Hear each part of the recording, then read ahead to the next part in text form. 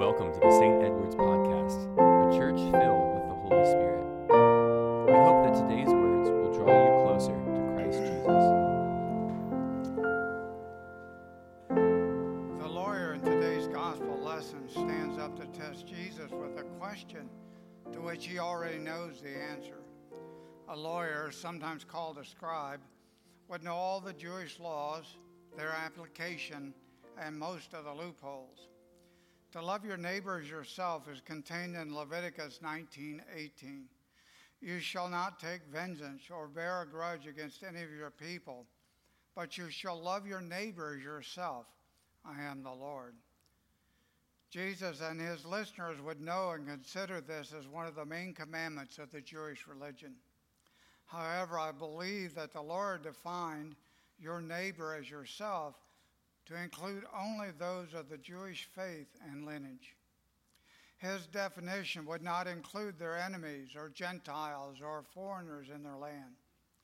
The lawyer was most likely trying to see if Jesus was orthodox in his interpretation of the law or if he was a renegade bordering on blasphemy. A trick question. The lawyer quotes the law. Jesus tells him he is correct, and if he will do that, he will live. But the lawyer persists. Who is my neighbor? Which is the crux of this whole exchange. The lawyer wants Jesus to define neighbor to only include those who follow the Jewish religion and who keep the commandments. Jesus answers his question with a story that we call the parable of the Good Samaritan. Jesus based his story upon real events. Everyone listening would know about the road from Jerusalem and Jericho. It was a very dangerous road, infected with bandits, rebels, murderers, and thieves. One most certainly did not travel this road at night or alone. To do so was an invitation to be robbed and killed. We are not told why he was on the road, but there he was attacked, robbed, and left for dead. The first person who passes by is a priest. You would think that a priest would be a most compassionate person and render aid to the victim. We are not told why, but he ignores the wounded man and passes him by. Maybe he was afraid of defiling himself so that he could not perform his priestly duties. But since he's going down the road toward Jericho, this is very unlikely. The next person who happened by is a Levite. A Levite is a person from the tribe of Levi, from where the priests are selected. Levites served in the temple and had other religious and educational duties in support of the priest and the temple. He may also have been concerned that he might be defiled if he touches a dead body, but more than likely, they both were just afraid. The person could be playing possum, waiting for an opportunity to waylay and rob anyone trying to help. We are not told and cannot be sure of their motivation for not helping, but they continued on their way, leaving the man for dead. The third person was the object of Jesus' story, the Good Samaritan. Actually, the title Good Samaritan is an oxymoron. The Jews didn't consider anything about a Samaritan as good. They were despicable outcasts. The Samaritans are Jewish, but they believed that their way of worship was a true religion of the ancient Israelites from before the Babylonian captivity. They believed that the Jews who returned from that Babylon captivity had an altered religion that was inferior to theirs. They had built their own temple, the Samaritans had, for worship on a different mountain than the regular Jews. When the established Jewish nation returned, they considered it blasphemy and destroyed the temple. Jews in Jesus' day believed that the Samaritans were inferior Jews who were in disobedience to God and traitors to Israel. There was lots of animosity and hatred on both sides. But in this event, the Samaritan had pity on the victim. Instead of asking, what will happen to me, the Samaritan was asking himself, What will happen to this person if I don't help? At the end of the story, Jesus asked the lawyer, who was his neighbor? Of course, the only real answer that can be given is the one who showed him mercy. I believe that there are several lessons from the story of the Good Samaritan that we can apply to our Christian life, to our way as we go about. First, the Good Samaritan was willing to get involved. He didn't ignore the need that was in front of him.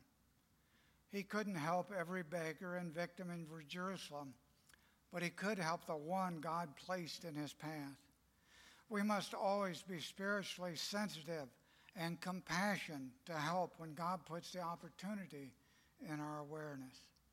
We may not have the resources to help everyone. There are just too many needing help. But I have found if we are spiritually aware, God will show us to whom we should or should not offer assistance. Second, as he did, we must ignore prejudice in every form. Prejudice can be racial, political, social, economic, male or female, sexual. We must accept spirituality. We must act from spirituality, not from natural fears and concerns about who or we are. Everyone is a creation of God. We are called to love everyone regardless of their situation in life. Third, the Good Samaritan had money. I don't believe it was an accident that he could afford to care for the victim. I firmly believe that God requires us to be good managers of the resources that he gives us. He knows I haven't always been a good money manager, but I'm learning. The Samaritan was generous. He was willing to use his own money to help others. I am finding out that the better I manage the resources that God gives me, the more generous I can be. God blesses us when we are generous to others, and that gives us greater spiritual and material resources. We can also note that the Samaritan had a good name. People trusted him to do what he said. Jesus doesn't tell us, but I believe when the Samaritan returned, he checked on the man, paid any additional funds due. People trusted him. People should trust us as Christians. They should like us. We should be loving, kind, and compassionate. They should know that even if we are in disagreement, and there are times we will be in disagreement, we still care for them, respect them as God's creation, and they can trust us. Just as God is our best interest in heart, we must love and care for others the same way. With the story of the Good Samaritan, Jesus has defined for us who is our neighbor. Everyone is our neighbor, not just those in our church, our city, our state, or even our country, but everyone, whomever or wherever they may be. In other words, we must learn to love God with all of our heart, to love our neighbors as ourselves. Then we can follow the command Jesus gave to the lawyer to go and do likewise. And if we do and love our neighbors and love God, then we will have eternal life. Amen. Thank you for joining us in this conversation today.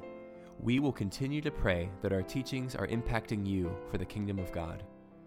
If you'd like to learn more about our community, you can find us on stedwardsepiscopal.com or on Facebook. And of course, we'd love for you to visit us in beautiful Mount Dora. May God's grace fill you as you go in peace.